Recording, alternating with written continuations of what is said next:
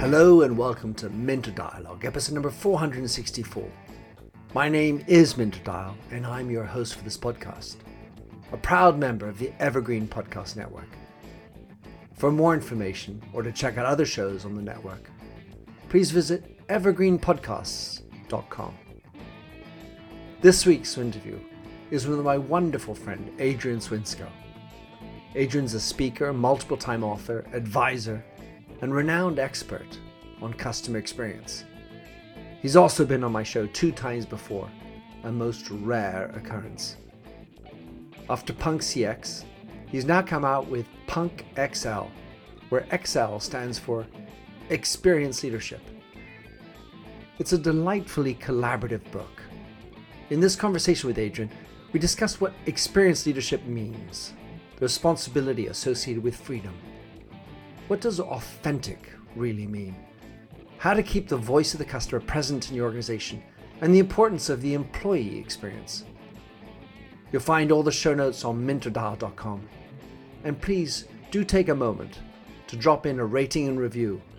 And don't forget to subscribe to catch all the future episodes. Now for the show with Adrian Swinsko. My chum, Adrian Swinsko, a repeat offender. It's great to have you on my show again. Written another book, bloody hell, Adrian. So wanted to talk about your latest book, which has the wonderful Punk XL emblazoned on the front, written by you and a bunch of squirrels. Yes, indeed. You called it your secret squirrel project. So first of all, tell us what made you write this book, Punk XL, and how is it different from Punk CX? So first of all, thank you. Good to see you. The short story behind kind of Punk XL is that so Punk CX was written it came out in 2019, and it was born out of my frustration with the customer experience space and how there was all this activity and investment and enthusiasm around it, and it had been for a number of years. But I was frustrated at the lack of significant improvement in outcomes. Like There's a lot of talk, but not a lot of action. Exactly, right? And so the part of the hypothesis behind the book was that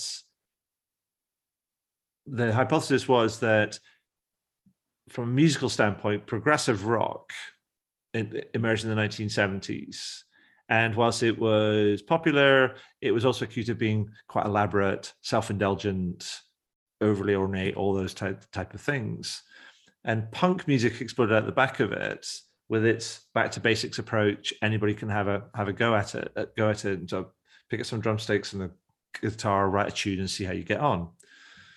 And it struck me at the time that the experience space was starting to exhibit some of the same characteristics as progressive rock did in 1970s. That it's becoming almost like overly complicated, certified, codified, metric, benchmarked, all these different sort of things, and sort of in danger of losing sight of its true and real constituents, i.e. customers, and more interested in of itself. And that led me to think, well, if that's true, then what would a punk version look like, which gets back to basics, which is all about heart and emotion, and about kind of, delivering kind of like something that kind of moves people. And so that came out, and that landed, and it sort of found its own space, and it was just really different. I did it because I as I say, it was born out of frustration, and I always call it 2 things. One is I call it an art project. And so it's just there. It's like any musical kind of album. It's like you don't necessarily have to like all the tracks. You might, as long as you like maybe 1 or 2 sort of tracks on the album, because it's kind of like styled that way, sort of short and pithy tracks rather than chapters, then that's fine. But I also called it, because it was heavily visual. I called it a visual slap in the face for the customer experience space, because it was almost like an invite and a challenge to do better work. Now, that was in 2019. And for some people it was like, "Whoa," and then some people was like, "Wow, that's amazing." And then 2020 happened, and now we're sort of 2 years kind of into sort of a pandemic. And when 2020 happened, it was fascinating how it almost came of it. It became completely relevant. It's funny that just when the first lockdown started, a friend of mine wrote me an email. It said, "It's amazing to see how much punk CX is going on right now, where you take away all the kind of the stuff and you have to collapse things down to here are the things that are absolutely essential, absolutely necessary." And then I was also speaking to another guy who is the CEO of a SaaS, a pretty important SaaS company in this sort of space. And he is part of this CEO networking, senior tech leader sort of networking group. And he said, what's fascinating is one of those kind of guys turned around to him after we'd been after going through the first couple of months of the pandemic. And he said, you know that thing that we said was important, i.e. customers? He says, now we realize they really are. And we're doing all the things that we said we should have been doing kind of now that we were talking about kind of last year. And so it just basically made everybody go kind of pay attention. And that was great. And so we saw some great kind of progress and we saw some kind of like big failures and all these different things, but we saw a lot of people trying stuff.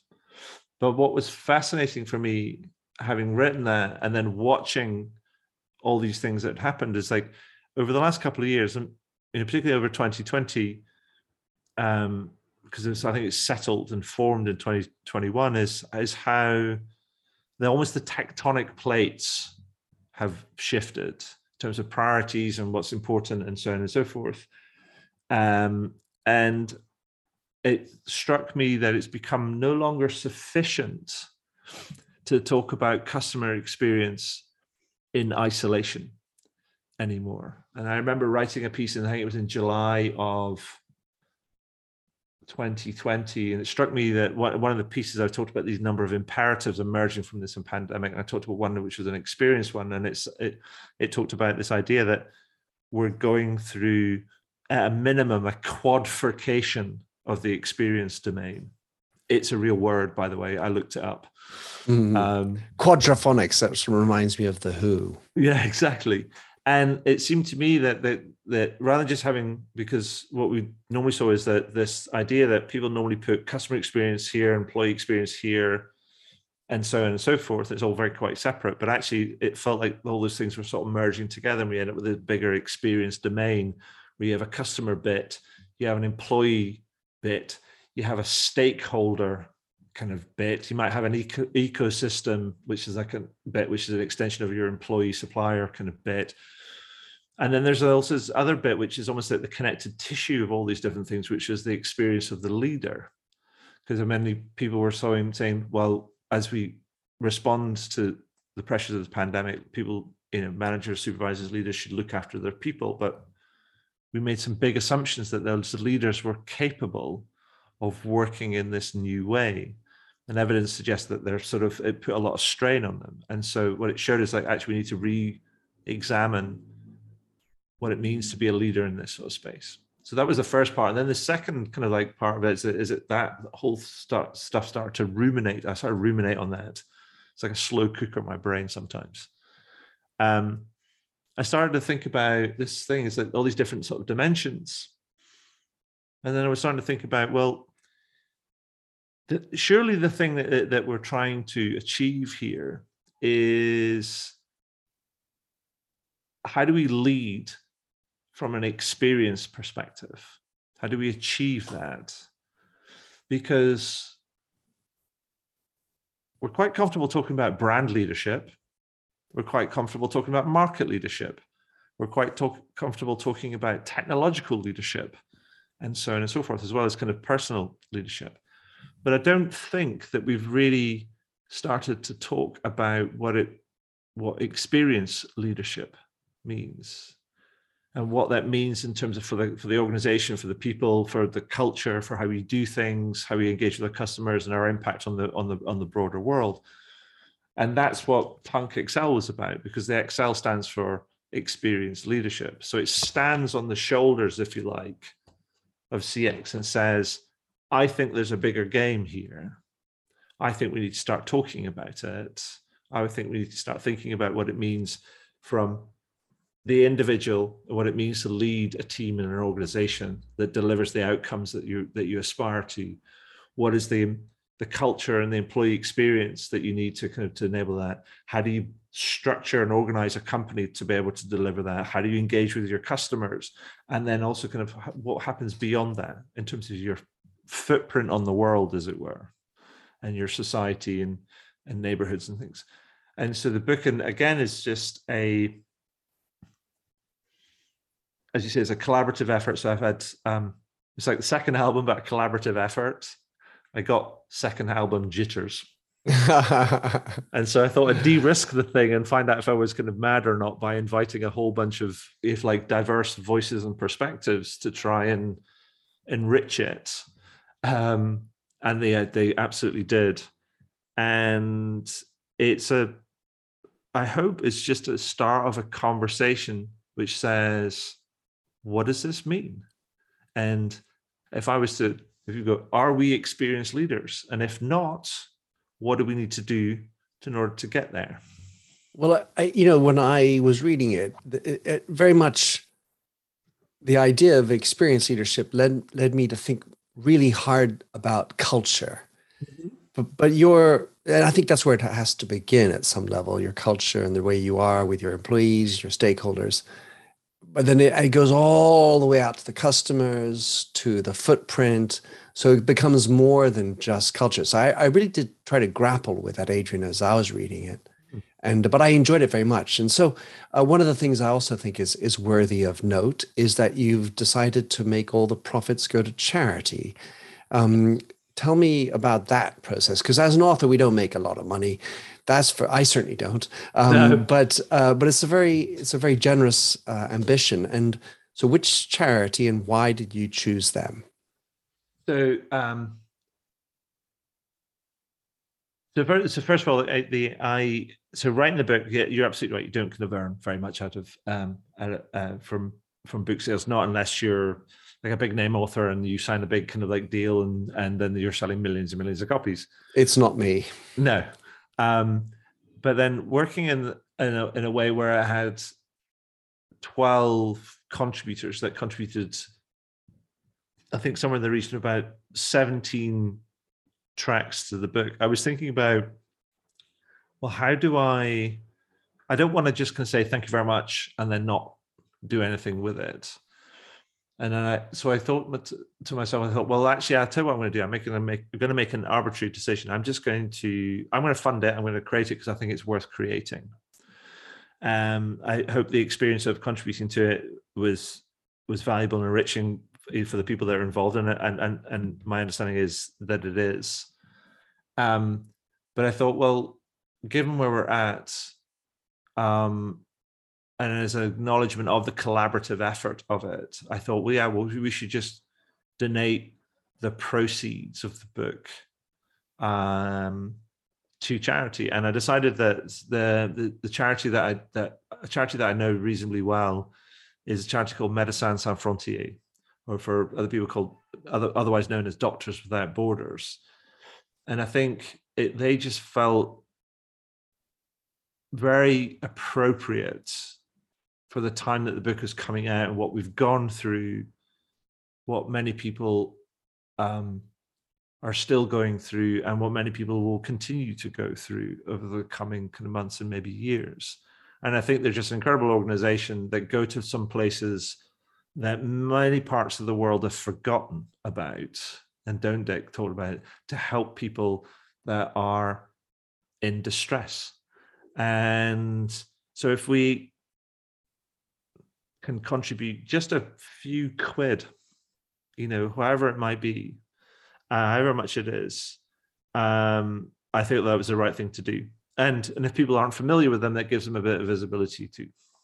Médecins Sans Frontières was certainly something I know a fair amount about with my old French background. And the interesting thing about the Médecins Sans Frontières, Without Borders, is that it does seem rather in the current of the day, which is this idea of globalization and the lack of borders that internet has made of the world. So kind of a funny congruency there. So what I liked about your book was this ability to sort of pick and choose as I went through it. I sometimes, I'll start at the back of a book, and that was kind of fun as well. And so I did it in a kind of hopscotch kind of way. But there were a bunch of tracks that I really enjoyed. And so I Okay. wanted to start with the first one, which kind of felt like a paradox to me. Hmm. And I explain why. I think of punk as a rebel. Hmm. And usually as a rebel, you're rebelling from something. Hmm. Yet you talk about this idea of freedom in the book. Hmm. And you write about and you say, freedom is responsibility, choice, and the free assumption of social obligations. It's about going from the freedom from to the freedom to do. Talk us through that, because I thought that was a really interesting space. Excuse me. So if I'm not wrong, that's a track by Ari Weinsvik. And I should tell you about Ari a little bit. He's one of the contributors.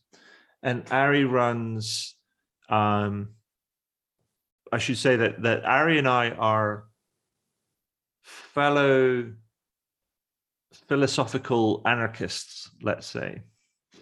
And I've had him on my podcast, and I think he and his co-founder, a gentleman by the name of Paul, I forget his last name, run what they call a community of businesses out, and they're generally food-related businesses out in Ann Arbor in Michigan. And I just think they've been voted some one of the coolest businesses in America and things by Inc. magazine and that sort of stuff. And it's just because of how they go about it. And so Ari is a wonderful soul, and he contributed that. And I admit some of he's a prolific writer. I can see some of the books that he's written up, and he writes books that are like this yay thick, right? Inches. Yeah, like, I mean, if you don't like it, it's going to be useful as a doorstop. I mean, they're kind of that kind of Meaty. yeah, they're kind of material. When I first read that track, I had to read it and reread it again. I mean, a bit like you say, like there's difference of like, there's freedom from, freedom to. And I was like, going, it's a really, really interesting point. This idea that your existence comes with the responsibility. And it's almost a bit, to me, this is what it means to me, is almost like being an active participant in the kind of the world comes with a responsibility. And sometimes it's not about what you're free from, but it's almost like what you choose to do. And I think that's the thing that people think about. It's like sometimes they think about freedom as from a constraints perspective rather than a directional perspective, and a choice in terms of this is how I choose to be. Like I choose to be honest. I try and choose to be open. I try and choose to be, no, I don't try. I choose to be generous. I choose to be kind. I choose to be curious. I choose to be all these different sort of things. That's not a freedom from thing. I have I'm free to make those choices, which allows me to define the direction kind of travel. And so that's what I think that means, which is, it's a really interesting distinction. And I had to reread it again because I was the producer, as it were, on those kind of like tracks. They got sent to me and I'm like going, what? And when I read it, and I sort of like played around with it a little bit, it makes a lot of sense. And actually, you know what? You talk about kind of like punks being kind of like rebels and stuff, but punks are also really thoughtful and sometimes thought provoking and show you things in ways that make you go, huh, okay. And sometimes that can be a surprise, because sometimes it's not thought of being thought of as being very sophisticated. It's from the street, as it were. but actually it's there to surprise you, because actually, if you think about punk as a broader sort of social kind of movement, it's one of the most enduring and powerful and most significant social kind of movements that's happened in the last 50 years. People you still go, think about punk, and people go, oh, I think I understand what that means. So I wanted to juxtapose, or at least put that in context, because I had a lovely exchange with my friend Scott Shute, who used to be in charge of meditation at LinkedIn. And he wrote in a mail that he left LinkedIn. He said, the new life is fantastic. Geographic freedom, time freedom, financial freedom, all helps with the spiritual freedom, with a big smiley face. And often when we're working in business, the countervailing force that is not freedom full is the financial imperative, the financial, you had the commercial call that always brings it back down to making the quick buck. Sure. And so I was thinking about that in liberating us from that somehow anchoring point and giving us the freedom to do something important that will ultimately have to and does bring back financial profits as well. Yeah, I mean, it reminds me, your story reminds me of another story that I heard about, and it's related to a guy who is, he's 55 years old, and he's from Cuba, but moved a number of years ago to Florida, I think South Florida, and he found himself kind of like working away, had his own little garage, his own like workshop, doing this all the different sort of thing. And what was interesting what you said, because he's actually moving, and I've never heard about this before. He's moving back to Cuba from Miami, because one, I don't want to get political kind of here. One, he got sick of the Cuban community kind of in Florida, but he also got sick of, this is like, you move to America, this idea of like freedom, as it were, in air quotes, that's actually what you're moving to is capitalism, in air quotes. He says, so you don't really have time to do anything because you're always hustling to kind of earn the money, you can do the thing, and all this kind of like stuff. He says, I don't have time just to go fishing. And so he's almost kind of going back to Cuba because he wants a simpler life, where you can just go, I can just dial down and I can choose to go fishing and so on and so forth. And so I think the thing about the idea, when you talk about, I think it's about choice. Sometimes we get trapped in kind of into this idea of thinking what it is that we need and what we want and things. And I think we probably need way, way less than we actually kind of like have or want. And because we don't kind of make those distinctions and try and break those kind of bonds, then we get caught up in this need more money. And I think that becomes, that like relates back to kind of what Ari was saying, is the freedom from the constraints that other society and other people are putting on, and the freedom to choose, to define your own life and what is important to you and what's not important to you. Welcome, change agents, to your go-to place for stories that ignite your spirit, fuel your purpose, and connect us all. We believe in the incredible power of the human spirit, its boundless resilience, and the inspiration it brings to our lives. On the Driving Change podcast, we'll journey together through the extraordinary yet very relatable experiences of some of the most amazing people on earth. Our mission? That through these stories, we might just spark change within you and awaken a newfound motivation to harness your unique gifts to make a real difference in the world. So get ready to be inspired and join us on this incredible adventure. You can find the Driving Change podcast on Apple Podcasts, Spotify, iHeartRadio, or wherever you love listening to your favorite podcasts. Well, of course, this other chapters within, or or eco tracks as you call them, within the book. One was by Lara Khoury, Yeah. and she's talking about the voice of a customer. Mhm. That is one powerful letter she writes, Oh, or where I had to she persuade her to, because she wrote that sort of thing, and she was struggling to write something. And I said, just write something, write from your heart. She wrote this thing, and I was like going, she was like, I'm not really sure. I said, I suggest we write it as a letter. I'm just going to, we should top and tail it sort of thing, because here's the thing: it's real, it's raw, it doesn't have to be right, but it's like full volume. And you're absolutely right. It's like, whoa, you're like hair. exactly. Well, it's a very incisive message, and it does speak to the different voice of the customer. I feel like this idea that the customer is important is old news if it weren't for the fact that people aren't doing it.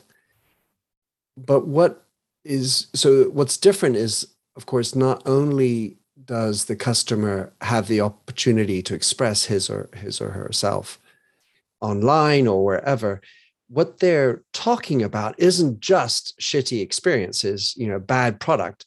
It could be also, hey, you're not a good company. You might have a good product, but you're not doing good for the world.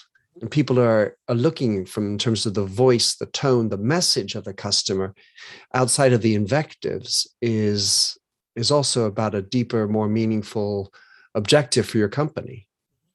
And I think that's absolutely right. I think a lot of people, this rising idea, and the thing I talk about, what I mentioned before, talk about the stakeholder experience. That's quite a broad umbrella, but it's there to try and almost like characterize this sort of like that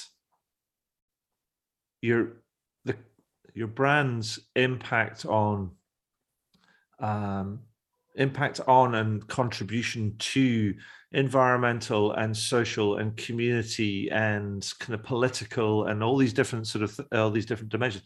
Your contribution to those domains is, people look at that, and those things are starting to blend, come together. So it's not separate from some of the concerns your customers have, or some of the concerns your employee have. All these things are overlapping. And increasingly customers are reporting that some of these things matter. And what's fascinating is that with the pandemic and all the stuff that kind of happened, is it highlighted those things and accelerated those things. Like, people were exhorting companies to look after their people and look after their suppliers. But then you end up with all of many of the different sort of protests that took place, particularly around social injustice and kind of discrimination, in particularly kind of like the Black Lives Matter kind of movement that many people, and it was spread around the world, and many people took it it was a flag to gather under, to coalesce under, which speaks to kind of injustice, social injustice and discrimination.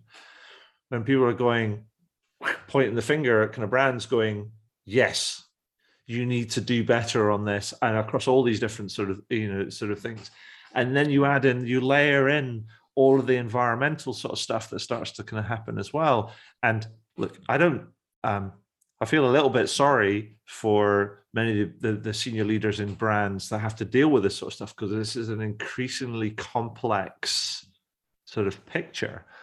And these are hard scales to balance, and multi-dimensional scales to balance. It's a bit like playing, I don't know, or is it 3D chess that Sheldon and Leonard play in a Big Bang Theory, which I'm like, I don't understand how that works. But that is that complicated. So I do recognize this is a complicated thing, but this is, for me, this feels like this is the game now. This is how things have changed, and it's changed so fast that it's complicated. And that's why I'm trying to start that conversation, to help people, to encourage people to think more holistically about this is the game that we're playing, and to realize it's complicated. Because the sooner you get started on this, then the more experience you're gonna gain, the more understanding you're gonna have, you're more kind of the better suited and better equipped you are going to be able to respond to this sort of stuff. Because trust me, I truly believe that none of this stuff is going away. It's going, it's keeping going. And so the rules of the game are changing. People will resist the change because there's vested interests that don't like all this sort of stuff, but the change is coming. And the quicker that you get onto this kind of like this train, as it were, or into this kind of road, into this kind of groove, and start to wrestle with it, customers will go on the journey with you. Your people will go on the journey with you, because people understand that this stuff is difficult and it takes time to get right. But if you have the right intent in your heart about what you want to do, I think people will just travel with you. So I was thinking, as you spoke about that, about Squid Games, how it moves away from a game on a screen into, of course, still a fictional space, but real life. And so it makes me think of a corporate world, which previously was a sort of a 9 to 5 in an office thing, to being a 24/7, no boundaries, like the Médecins Sans Frontières thing, where it's all invasive, all in, everything counts. And so it leads me then to kind of, I think in that context, understand what authentic means, because it necessarily means we can't be perfect. Because by gum, even if we try to pretend 9 to 5 that we do everything right, we aren't perfect, and we can't possibly be perfect all the time to everybody everywhere. Yeah. I mean, I question the whole authenticity kind of thing in the book. Like, what does it really mean? Use the example as like, so if you're a jerk and you're consistently a jerk, are you not being authentic?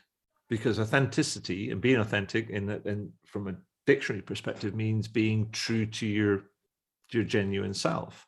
And then conversely, if you were trying to be kind and generous and insightful and empathetic and all these different sort of things, working from a base of being a jerk, but you're trying to be less of a jerk and more kind and empathetic and generous and all that sort of supportive and enabled and an enabler, et cetera, then technically you'd be unauthentic. And so that I struggle with these canned versions of stuff that people aspire to be. It's like hero leadership or transformational leadership and all these different things. I'm like, it's like, if you're true and honest with people and straightforward with people, then people are able to make a choice, right? And yeah, that's going to be problematic for people, and it'll be problematic for big companies that have that are quoted and have to deal with all sorts of kind of like legal and financial and risk related sort of like stuff. But I think it's still a problem that needs to be solved. Well, I've had 2 recent guests on my show, both of whom were psychologists. Manfred Katz de Vries, a professor at INSEAD, he's written 60 books, and he probably would have a long-term route of clients because of the nature of the beast today. And I think, as you say, a lot of companies are going to be faced with the problem of actually, first of all, do leaders know who they are in the first place?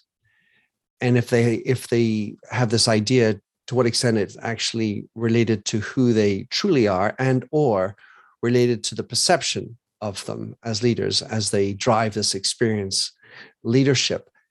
There are two things, Adrian, I wanted to address before we close off. The first is you talk about how importance varies with the survey that was done by Avas, the advertising agency. They did this X index, which covers several countries and shows how what's important changes or varies according to countries. And I was puzzled at some level how some countries believe in personalization more than others. One of the things it seems so deeply challenging for large organizations trying to get this X right is dealing with the cultural differences, which include, well, my privacy is more important than their privacy. My data in my country has different laws, and permissions here and there are different. And so when you're trying to create an experience and you're trying to maybe move towards personalization and make the people feel like they count, it's kind of a fuck fest. Yeah, it is. It is.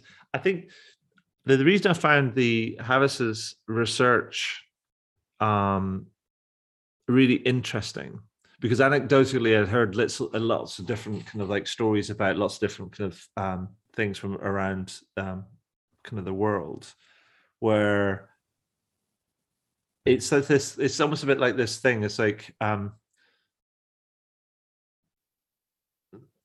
learned this new word called multivalent, which is where you can take something, and it's a bit like having doing that exercise with the kind of the multicolored beach ball, where you stand in the center of a room and it's got different colored kind of panels. And if you have a circle of people that stand around it, and you stand in the middle of the room and you ask each person to describe the beach ball, then they'll all give you different answers. And I think experience that what the Havas's study showed is that experience is quite a nuanced thing. Now, I think there are bases, there are basics, and there's foundations kind of in there. But it's almost a bit like, here's a reference, a music reference for you. It's a bit like having your graphic equalizer for different kind of countries, right? So it's like you get your base sound, so it's there, and understanding what that basics means for your brand and for your market and for your value proposition and all these different sort of things, that can give you a good base to start. And then you can start fiddling around and fine tuning the proposition depending on the different markets. The challenge is, because I completely get what you're saying. It's like, it's a fuck fest. It's like the people are just, you get blown at the kind of the variety that you're presented with. Yeah, the complexity. Yeah, of course. But here's the trick. I actually don't think many brands have figured out what the basics are. So it's a bit like you're trying to build a big house, right? But they still haven't kind of figured out they need to build a big house on solid foundations. And actually, many of the big and the most successful brands around the world, it's like a secret that's hiding in plain sight.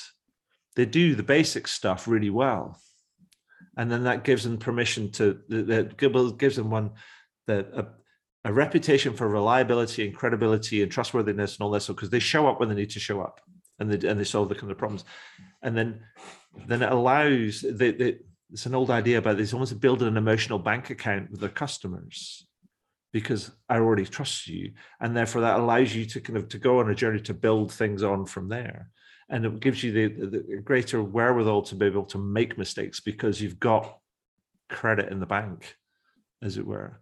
So the problem is that people are jumping forward when they actually should be kind of like starting and going, what are the basics? How do we do the basics? Kind of really, what do the basics mean for my brand, my positioning, my product, my service, kind of the market that we find ourselves in, and how can I deliver that consistently kind of well? Problem is, most of that stuff is not very sexy. And then you run in a counter you can start getting tripped up with some of the other dynamics that exist in organizations around people being interested in cycling through positions, and or justifying the why I went to business school. Yeah. There you go. And so it's all about like, I'm going to do something short term and I'll get promoted and I'll go on from here and so on and so forth. So they're not in it for the long haul. They're in to do something which is fancy and get attention and it's new and exciting. And that's the thing that they get promoted on. Well, I mean, that does bring up another point, which is why am I working? And part of actualization is also achievement and feeling like I did something. And if it's but simple and it's just repetitive boredom every day, that also doesn't lead to a great employee experience. So you've got to find ways to jazz it up and make everyone feel like they're contributing and participating in something bigger. Because it's like the who's that? The JFK went to someone at the NASA and the janitor. So what are you doing? He said, I'm here. I'm making someone go to the moon. Yeah. That kind of feeling, attaching it to something bigger. Yeah, and you can take it in a very simple sense. Let's take a very like a service contact center sort of space, a very quite traditional sort of space. Most contact centers, even now, they're kind of shitty places to work. They're not kind of looked after, not well resourced, not people not well paid, not necessarily well trained in things. They suffer. Most contact centers will suffer on average somewhere between about, let's say, the number varies, but let's say it's about 50%, between 40 and 50% employee churn on an annual basis. Now, that's a wild figure if you just think, actually, you think about, I've got a row of 5 people, then they go, out of those 5 people, 2 of them are not going to be here next year. Minimum. And it's always a constant sort of thing. So it might be, and that has implications on quality of, service delivery, cost of training, kind of cost of hiring, all of the performance, all of that sort of like stuff. Imagine if you took it on as leader and you went, oh, and by the way, many of those people don't leave because, many of those people leave because they're just not getting the support and the training and everything and everything else that they want. Now, imagine if you can turn around and take it upon yourself to say, I want to make a difference. I'm going to make it my mission to half that number. From like in 2 years, whatever, I'm going to take it from 40% to 20%. And how much of a massive impact that's going to have on the business in terms of its cost base, its efficiency, its performance, and then the thing around, because you're going to have to do a whole bunch of stuff around employee experience and engagement and all these different sort of things. But then we forget the experience of the people that are working on the front line. It's like, imagine how many people you're going to be impacting, because people don't want to change jobs. People generally want to apply for a job, get a job, and then do a good job. And if you can half the number of people that are having to kind of like cycle out because they're like, this is rubbish, I'm out, before it kind of destroys me. And if you can make a difference in that way, then you're making a difference to people's lives, as well as to somebody's performance kind of metrics, as well as to somebody's balance sheet. For me, I think that stuff of fucking rock stars. Well, absolutely. I mean, of course, you have to start, if you're leading a company, you also need to bear in mind that basically 7 out of 10 employees are disengaged at work. Mm-hmm. So that's even worse, if you will, and of course the churn that comes with that, but it's the disaffection with work. And I think I would challenge most CEOs and ask them, where's the voice of the customer in the boardroom, in the decisions that are being made, and your customer service? How often do you interact with them? It certainly was obvious to me. And of course, I was fortunate that I had somebody who, working in customer service when I was working in Canada, who opened me up and allowed for us to have a relationship where I had the customer service head in my executive committee, relating all her experiences with her team and her team with the customers. It's amazing that people even consider outsourcing customer service. Adrian, I want to spend the last piece just talking about the future. You do have a piece about the future in the book, of course, but I wanted to look at XL, experience, leadership, and customer experience, in the context of what people are talking about today, which is that the future will be this meta future, a metaverse, that it will be Web3. So metaverse being this idea that rather than going on the web, that the web is around us, and the internet is everywhere. And Web3 difference, just to give the definition, is more that supposedly everything's decentralized. We're moving again from centralization back to what the original idea of Web2 was, which is decentralized and a freer version. Yeah, so okay. If that's the future, let's say, do you agree? And then two, how does one attempt, if it's complicated and complex today, moving into that world and creating a better CX and a better experience leadership? I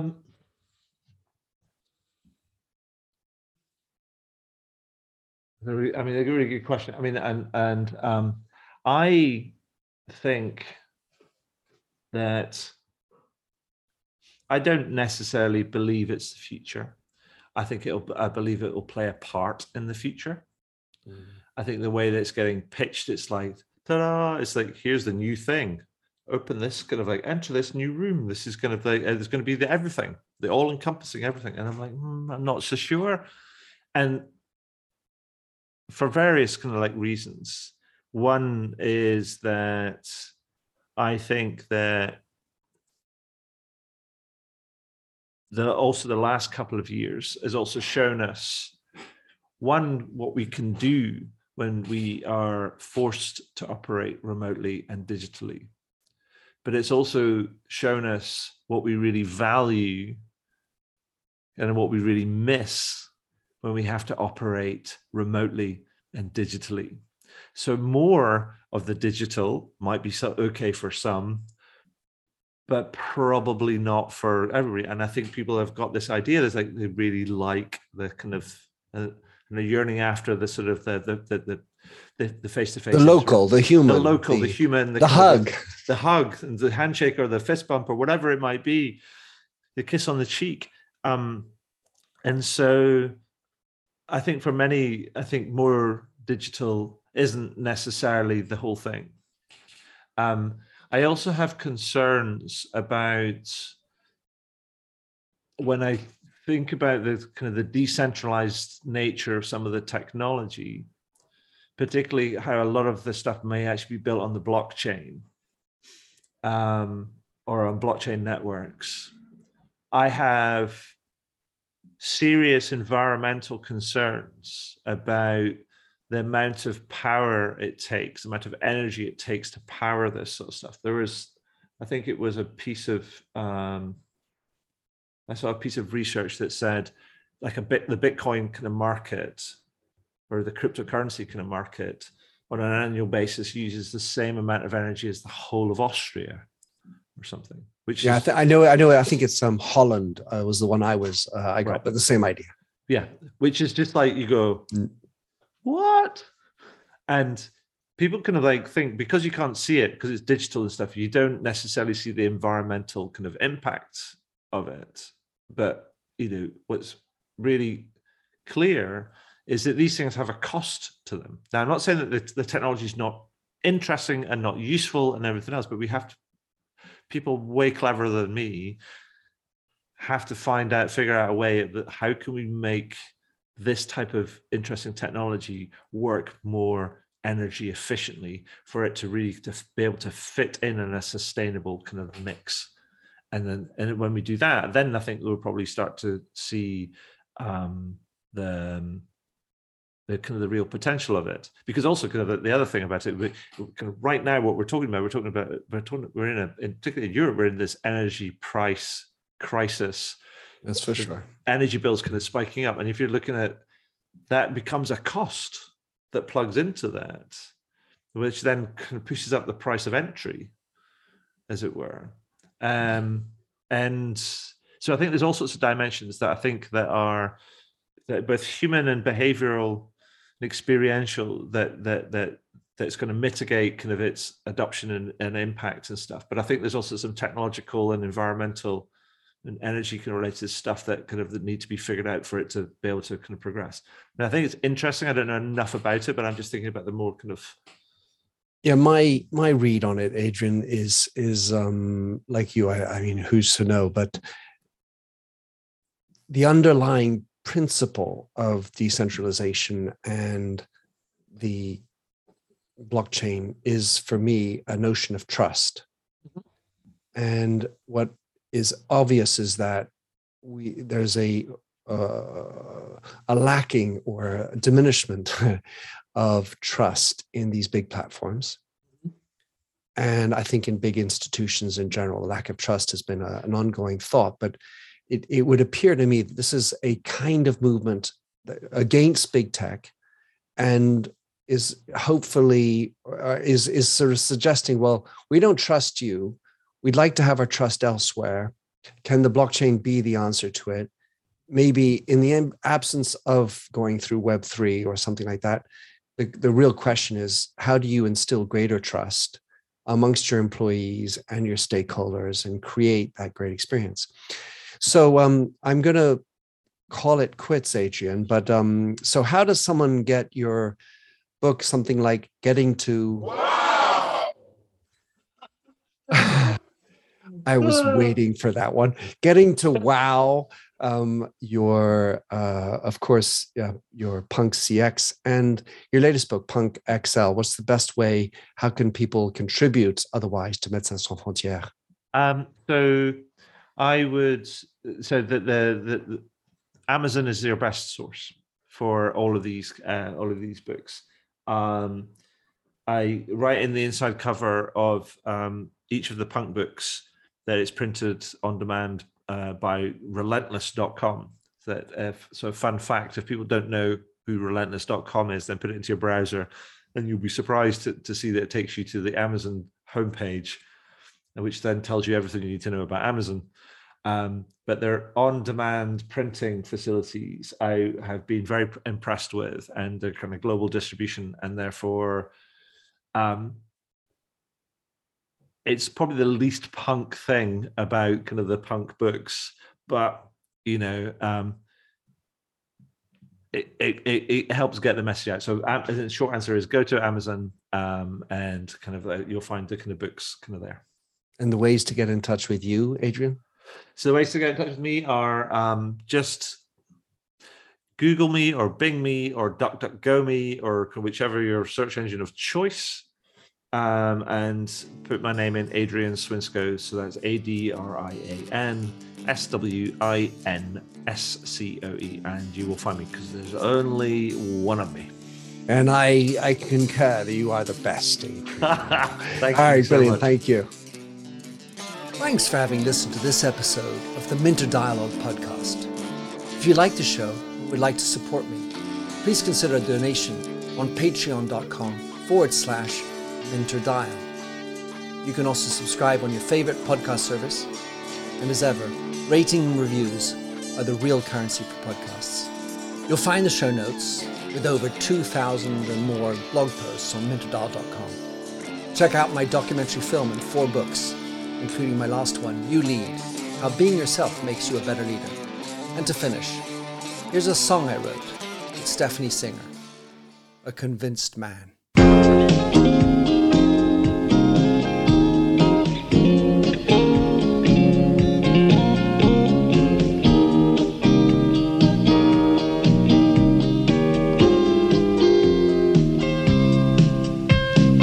I like the feel of a stranger tucked around me, precipitating the danger to feel free. Trust is the reason, still I won't toe the line.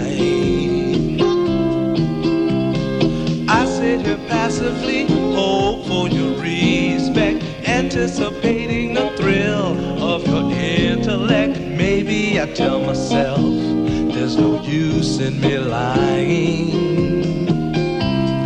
I'm a convinced man, building an urge. I'm a convinced man, to live and die submerged. A convinced man, in the arms of a woman. I'm a convinced man, challenge my fate. I'm a convinced man, competition's innate. A convinced man, the arms of a woman. Despise revenges and struggle with deceit. Live for the challenge so life's not incomplete. What's wrong with challenge? I know soon we all die. I like the feel of a stranger tucked around me, precipitating the danger to feel free. Trust in my reason and let me show you why. I'm a convinced man practicing my lines. I'm a convinced man here in these confines. A convinced man in the arms of a woman. I'm a convinced man, admit to the test. I'm a convinced man, I'm ready for an arrest. I'm a convinced man in the arms of a woman.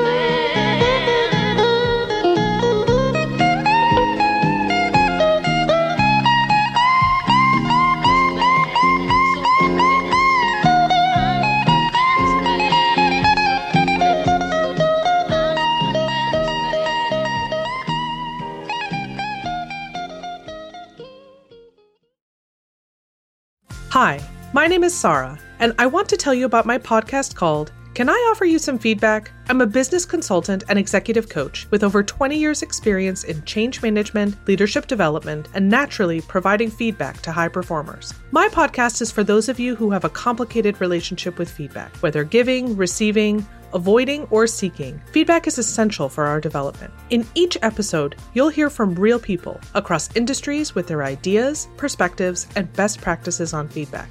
I'll also be sharing business bites with you, simple explanations of organizational tools, management techniques, and leadership philosophies that will help you and your businesses thrive. You can listen to Can I Offer You Some Feedback on your favorite podcast app or learn more at evergreenpodcasts.com.